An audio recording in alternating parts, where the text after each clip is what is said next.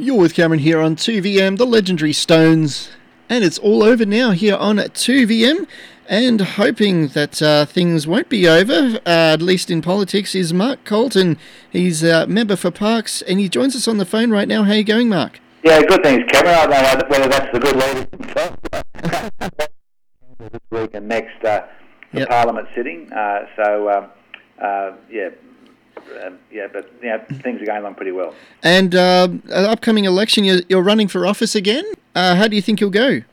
Well, I'm pleased that on Saturday I was endorsed by the National Party to be the candidate for the next election. Probably still 10 months away, I reckon, the first part of next year. I'm pleased to have the support of the members of my party. This will be the sixth election that I've contested. It's a great privilege to have the job.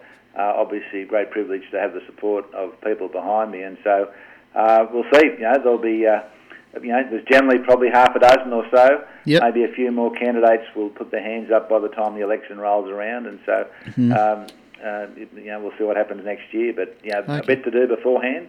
We've got to get more Australians protected by the vaccine. As we are seeing, as we speak, Melbourne is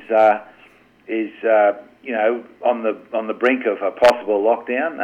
Hopefully not, but it could go that way. And so the only real way that we're going to protect ourselves is with the vaccine. And we are vulnerable in Moree and the northwest. We haven't had any or only a few cases, but if it got into our communities and we didn't realise it, we would be very vulnerable. I think the vaccine probably needs to be rolled out probably a little bit better, especially in those places like Melbourne where they're getting a few more cases. Have you got any sort of updates on the vaccine rollout and how it affects people here in the Parks electorate? Or? Look, I think we're going pretty well. There seems to, my conversations that I've had with GPs and respiratory clinics, Aboriginal Medical Services, are that people are taking the opportunity to step up. Not everyone. Some people are hesitant. I'm seeing on social media some people in our area that are not having it. And I am concerned that they feel that way because clearly the side effects are a very, very slight chance that you can become unwell, and those people that have had blood clots, most of those are not in hospital. They're at home now.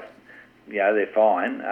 And there's only been, I think, 26 people out of about 2 or 3 million that have had the vaccine. So it is quite safe. We do know that if you had the vaccine, you are protected from COVID. I'm lining up. I'm having mine next week. Robin and I are lining up next week to have it. An AstraZeneca vaccine, and I would be encouraging any of your listeners to make arrangements with their local GP or respiratory clinic, or in Moree, they're doing it out at Pius as well. Make that arrangement and have the shot. Yeah, and I've read, I think, a week or so ago that there were plans to manufacture the vaccine here in Australia. Have you heard anything about that? Or? We are. Towards the end of the year, probably, we'll have the Moderna vaccine will come online. We've secured more Pfizer vaccine for those under 50. And so, we are hopeful when we get to another month or two down the track where we've got a higher level of supply, we'll be, doing people in larger numbers. And so, certainly... the Moderna and the Pfizer numbers will increase towards the end of the year. And, if without any further hiccups, we are expecting that the vast majority of Australians will be protected by the vaccine by Christmas time. Maybe a few people will have to have a second shot after that, but the plan is at this stage everyone at least will have their first shot by Christmas time. Oh, that's cool. And in more good news, the employment level has risen slightly, even despite the pandemic and all the things that are going on at the moment. What more details do you have on that?